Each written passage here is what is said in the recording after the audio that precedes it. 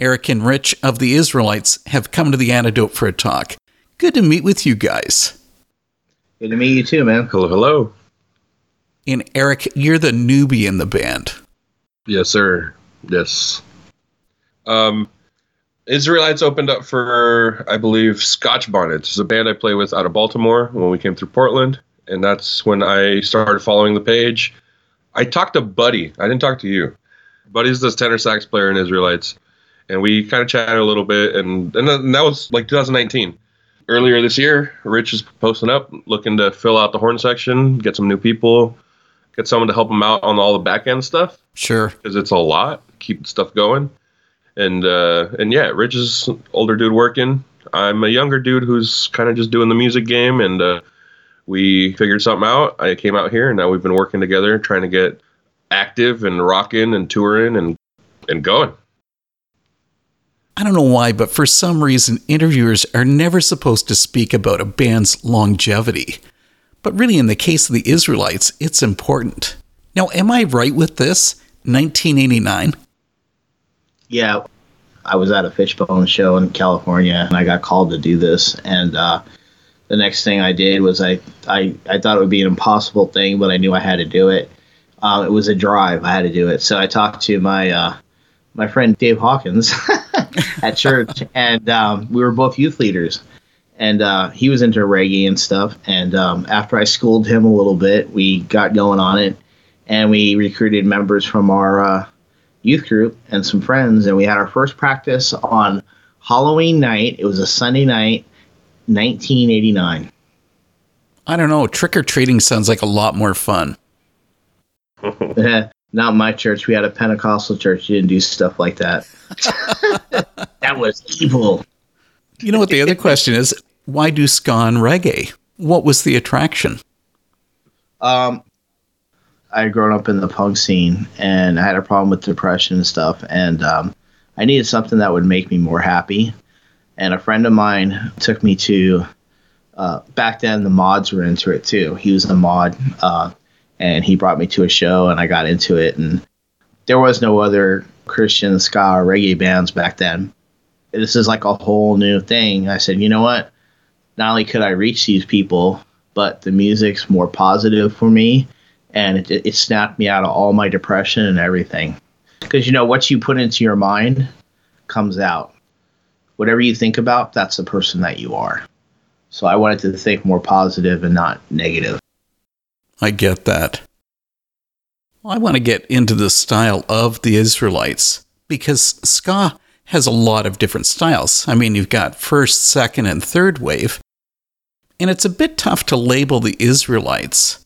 You know, it's third wave, but it doesn't really have that punk aspect.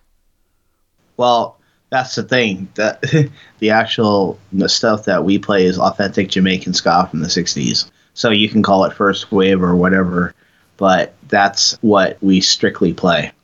Just the original stuff, because we want to be authentic as possible, because there's more people into that than third wave or anything else.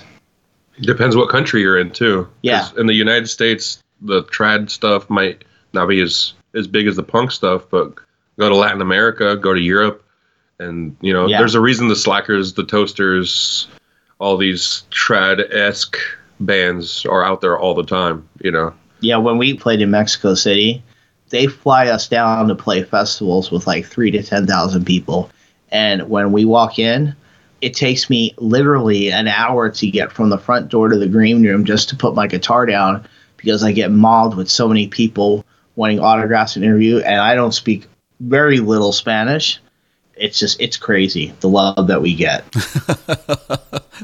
Ska festivals outside the country are a different... Huge, because they're different breeds. Because traditional ska comes from Latin, blue beat, jazz, calypso, and Caribbean rhythms. Mm-hmm. So they fused all those. So Latin is a very strong influence on that, because that's what they listened to in Jamaica in the 60s and the 50s. And that's all they played, because they didn't have their own music until they fused it all together and made ska. And so these people, when they hear it, they're like, oh, wow, that sounds like Latin music, da-da-da. And they just go ballistic. And they can't believe that a bunch of gringos are playing their stuff. I mean, they just, wow, this is crazy. You guys even give a bit of the history of ska on the title track of the Roots album. Yeah, it started with a guy named Coxsone Dodd. He was a mechanic in Kingston, Jamaica, back in 1955, 56. He was about 20 years old at the time. His parents had a liquor store. So after work, he would go up to the liquor store, and he made his own sound system. You couldn't go down to Walmart and buy a record player. They made them themselves, speakers, everything. Then he would play music in the streets, sell alcohol, and the money he made off the alcohol, he built a recording studio. Then he went to the Alpha Boys School, and he talked to a nun named Sister Mary Grace Ignatius, and she picked out 12 boys for him from her class, and they were probably 15, 16 years old at the time. He wanted to make a music for Jamaica because they didn't have their own music back then. He went in the studio with the drummer Lloyd Nibbs, and they went through different rhythms, and they created ska music over it only took them like 6 months to a year. And then these 12 guys were called the Scotalites. Yeah. They were the first ever band. Then what he did was he had the musicians, he had his studio, and they recorded on a 2-track. So when you played, you had to know what you're doing. There was no cutting in, cutting out.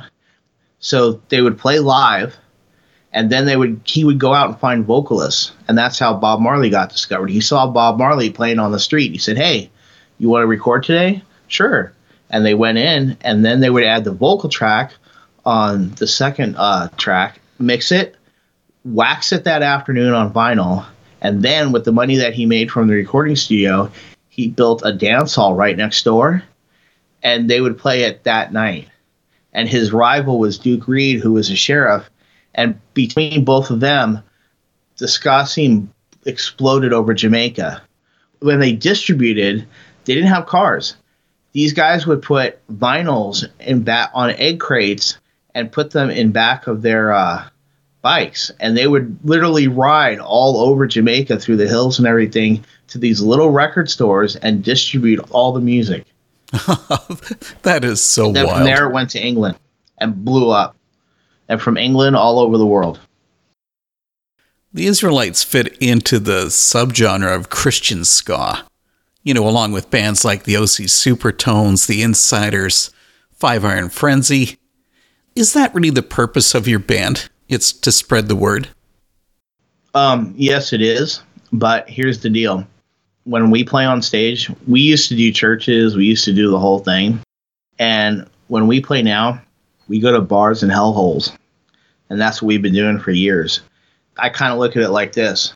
When Marilyn Manson or a lot of these bands, when they play, do they tell them, "Hey, you know what? I'm a Satanist rock band"? No, he just does his stuff. Then they know who he is, right? Well, that's what we do. I just play my stuff. I don't force quote-unquote religion on anybody. But you don't know how many people come up to me afterwards and they're like, "Hey, that was really cool. So what were you talking about here and there?" Then they buy the albums and they start listening. They're like, "Well, I don't really know about this stuff, but man, it's really cool music." And that way you give them a choice instead of like preaching at them on stage. Because I'll tell you right now, the Bible says, preach the gospel, use words when necessary. I guess I should tell you that it was 98 when I first heard the Israelites. And it was on a compilation called Skanktified. Yeah. And it had this great track, Israelite Train. But what is it with trains in Christian songs? I mean, Bob Dylan, Bruce Cockburn, Holy Soldier, Sister Rosetta Tharpe. I mean, the Altar Boys, the list goes on and on. Why did you choose it on your song? Well, there's two reasons, actually, just like I chose the name the Israelites. In Jamaica, they just drove around on trains, and trains got them to where they were going to be. There's constant train songs in Jamaican music. That's one reason. Another reason, a train is like, we know as Christians that we're getting out of here really soon, and it's going to be like a train ride, although a lot quicker. And depending on which way you go, And so, yeah, it's like we're going to be traveling. We're just traveling through this life. This isn't my home, okay? And I'm not going to be here. I know where I'm going. And so, yeah, that's the train deal right there. With the band being around forever, you must have had changes to your lineup. Who's involved now besides you, Eric? Okay, well, in 2007, I moved to Portland. and went through a lot of different change lineups here for different reasons. But now all of our guys are basically based in Portland. So I'll let Eric tell you who's in the band. Yeah. So horn section, we got this guy Buddy J. He's involved in the other PDX bands. On trombone, we got this guy Zach. I don't know these guys' last names. I just call him Zach Attack. Zach Attack. I'm from New York and I'm Italian, so everybody has a nickname. Zach Attack it is. You got dude Greg on organ. Then we got this cat named Paul on bass. We got Rich on guitar and vocals.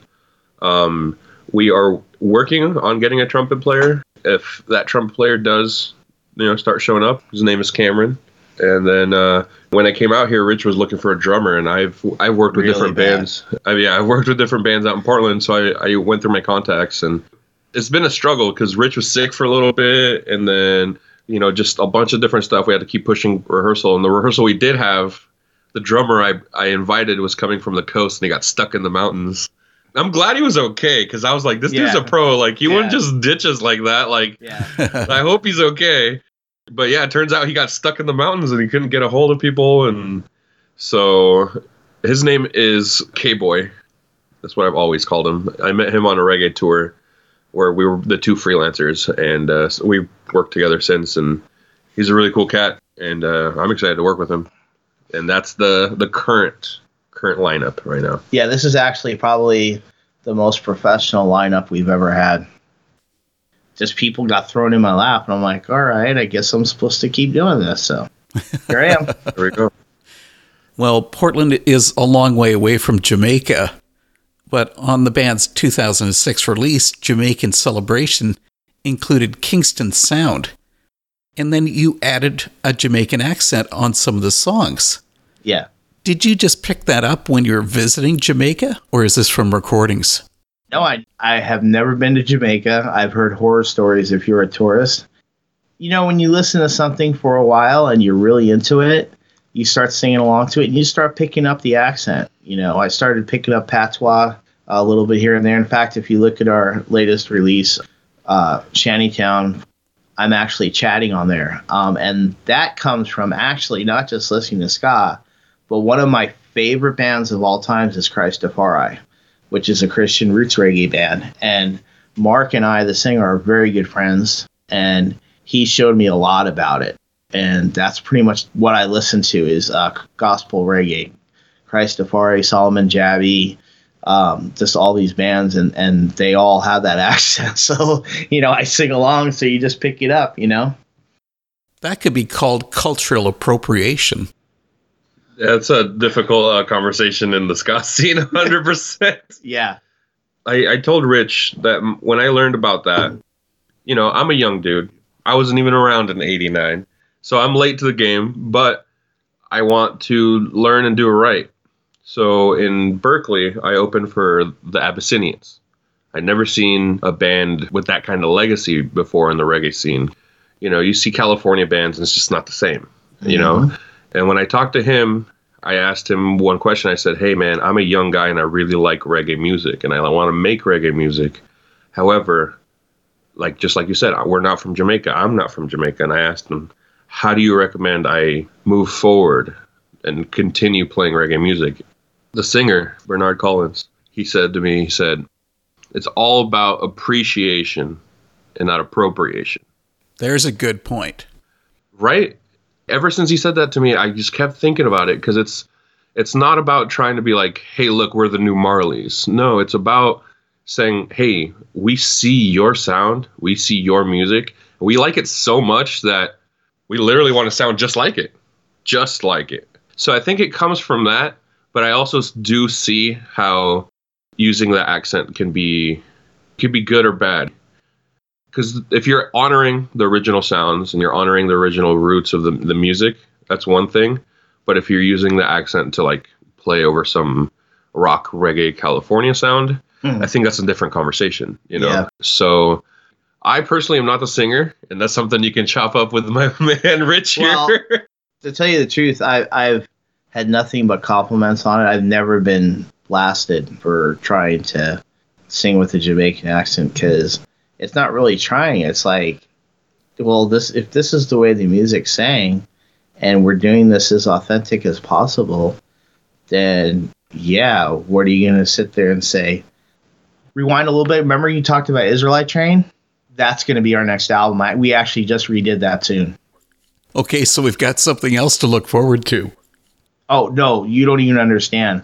We're actually going even more crazy now. We're building a recording studio in my garage, and we're gonna be recording all our albums on a 4-track recorder. We're not going to be going into the studio anymore and paying thousands of dollars. We're going to press 2 buttons and record right here live, raw. That's awesome. Now, you touched on something just a moment ago about Restoration Shantytown, because that was in 2019 and you released that full length as Restoration. Now it's being repackaged as Shantytown. What's the reason for the name switch? Okay, without going into a lot of detail, it was called that at a request of one of our former members. I did not feel right about it because, first off, maybe a couple of our Christian fans know what that means. It was just too Christian-y. I don't deny my faith, but this is called undercover Christianity. You want to get something that markets people, and Shantytown was the original title, and we already had the artwork done up and everything, but I changed this to make this guy happy. I love the guy, but I regretted it because it didn't sell at all, and I really feel it's because of the title.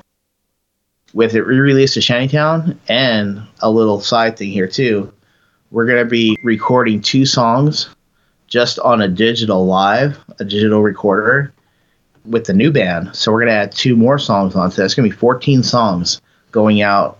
And I've taken it down from Spotify and everything because I wanted to come back with something really good. Mm-hmm. And we don't have our studio done yet. So it's just a lot of different things. We're going to announce a couple shows with it. We're going to do a proper release because most of the bands that released records in 2019, 2020, it just did not work out. All of our lives were on hold because of COVID. Yeah. So it's like those years, we should just erase them, make believe they didn't happen.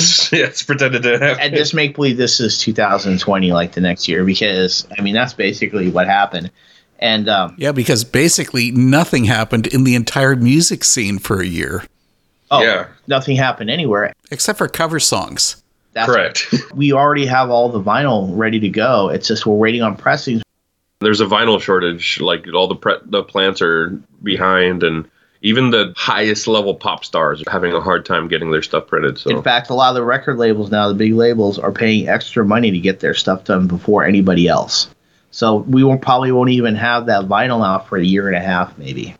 No, if you have any more trouble, you can blame Adele. Yeah, that's one of the high level pop stars I'm talking about. I got to admit that Shantytown, that's a killer song. And I want to get into the lyrics. It says, "The youth are searching and the jails are full. The evil one, he has so much pull. And we keep hoping it'll change someday as we drift into moral decay." Do you guys really think that society is that bad? Oh, yeah. It's gotten worse in the last couple of years. I'll tell you about my songs, my music, myself in general. Everything's done through the Holy Spirit. When I play on stage, it's not me playing. Something just gets into me, and when I write songs, I'm telling you right now, bro, there's been songs that I've had in my head for like 2 years, and all of a sudden they pop into my head, okay, write this one now. And I sit down, I start writing it, and the words are coming so fast from the Holy Spirit that I'm like, hold on. Like when I wrote the song Fire, I wrote that in 10 minutes. That's amazing. I was driving in my car, I pulled over, and I started writing all the lyrics down as they were coming. And as they were coming, the next sentence was coming, and boom, it was done. Believe it or not, I write a lot of songs when I'm in church. When the Holy Spirit pops something into my mind, I got to do it. So I multitask. I can absorb what the pastor's saying while I'm writing down and getting blessed and blessing other people. It's crazy. I just can't explain it. What about you, Eric? Are you actually well-behaved at church? You know, not like Rich. This is going to be a fun story. Well, story time. So my parents are from Mexico, and I grew up with Catholicism culturally, but since I kind of stepped back. But when it comes to all this stuff, just like Rich said, like he doesn't push his beliefs on anyone. It's not a requirement. I mean, I've been living in his house and not once has he been like, you need to do, no, like he doesn't just say that, he does it. So it's, respect right there. And then on top of that, earlier this year, I got called and flown out to New York to play with a band that is kind of our arch emissaries. Or like I wouldn't say they're the nemesis. I would say just on paper the opposite of the Israelites, and that band is called Mephistopheles. And Mephistopheles is a satanic ska band, and yeah. The first time me and Rich met, we got dinner and we started talking. He's like, I won't push this on you. And I said, deal. That won't make you a satanic person then. And just like he's laughing now, we just laughed it off. And it's music. It's about the music. And even in Mephistopheles, like they're not saying like worship. They're just making cheesy. It's a joke. Yeah, they're just making cheesy lyrics saying like, hey.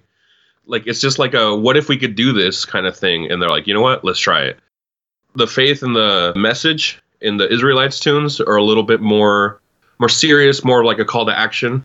Mm-hmm. Where Mephistopheles' songs are about, like, Satan stealing his weed, or a song about bumblebee tuna sandwiches. I don't know if you've heard that one, but it goes exactly how you would think. Yum, yum, bumblebee tuna. I love bumblebee tuna. So, as you can tell, it's a little bit more tongue-in-cheek in that band. I'll add a couple of things to that. Ironically, I picked up an interview back when we had fanzines. Those zines where they were hand-typed. Oh, Xerox at Kinko's, and they were mailed out. It took weeks to get one. You're like, oh, I got my fanzine. Oh, yeah.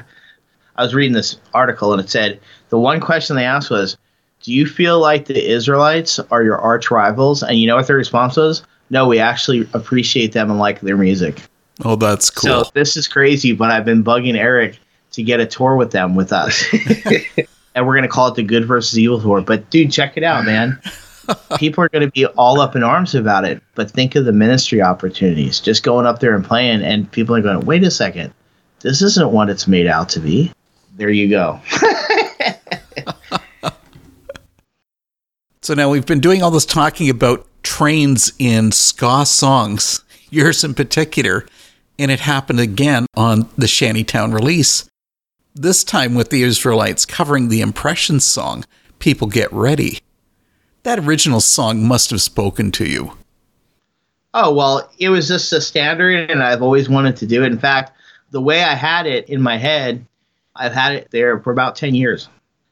And we finally got a chance to do it. It's just a good standard to do, and I felt that we could do a really good job on it, and I think it came out pretty good. Now, the vocal harmonies in the beginning, I kind of borrowed from a band called the House Martins. They were a pop band in England in the 80s, and because they did that tune.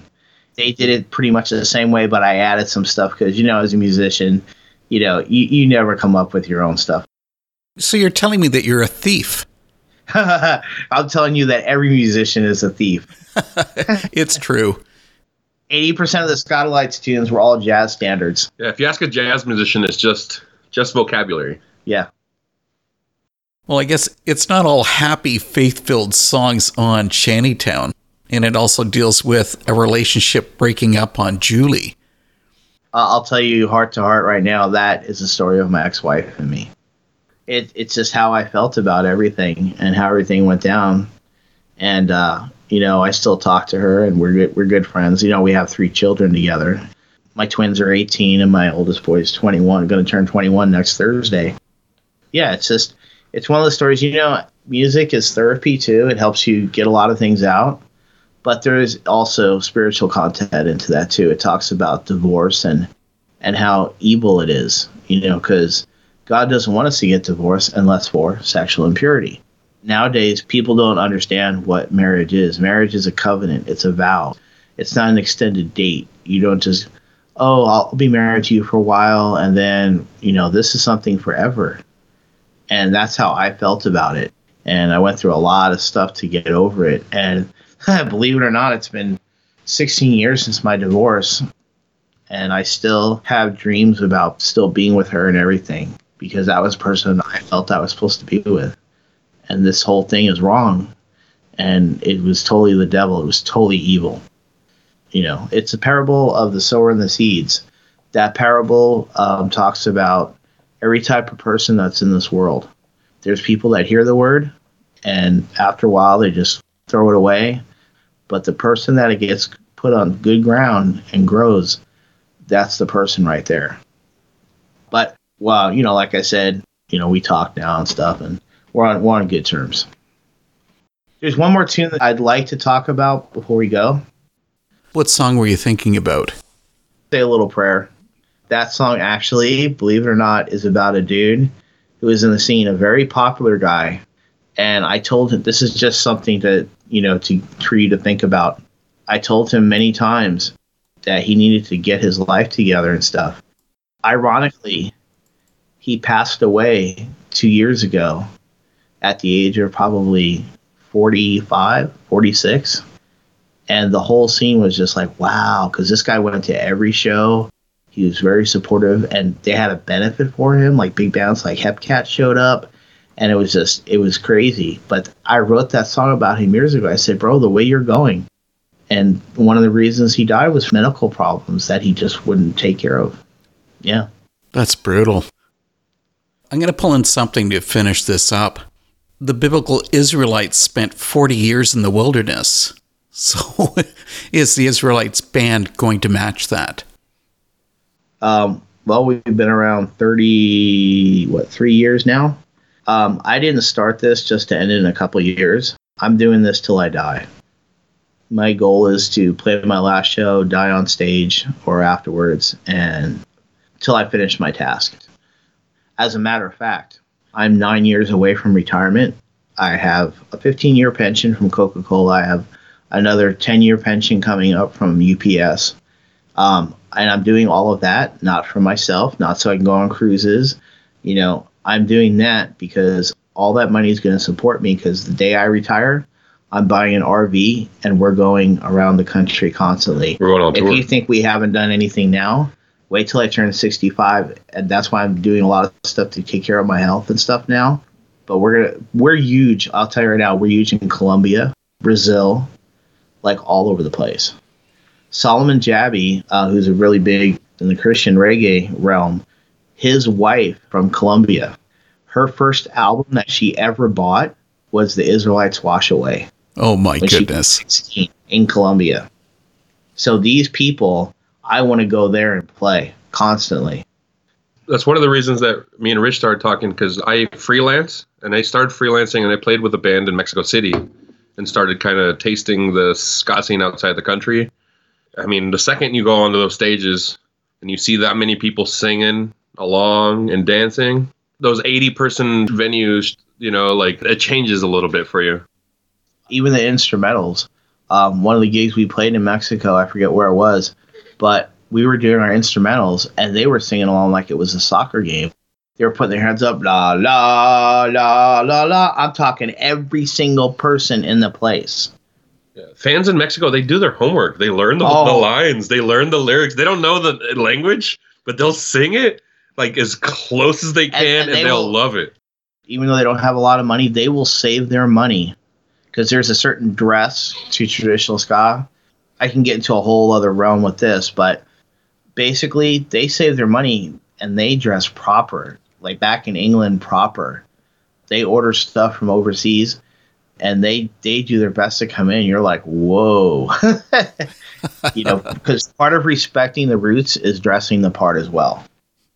I saw a lot of reggae skins, you know, dressed up in the fashion. The reason I don't gravitate towards that is just because I'm late to the game, and the way I want to participate is through my playing.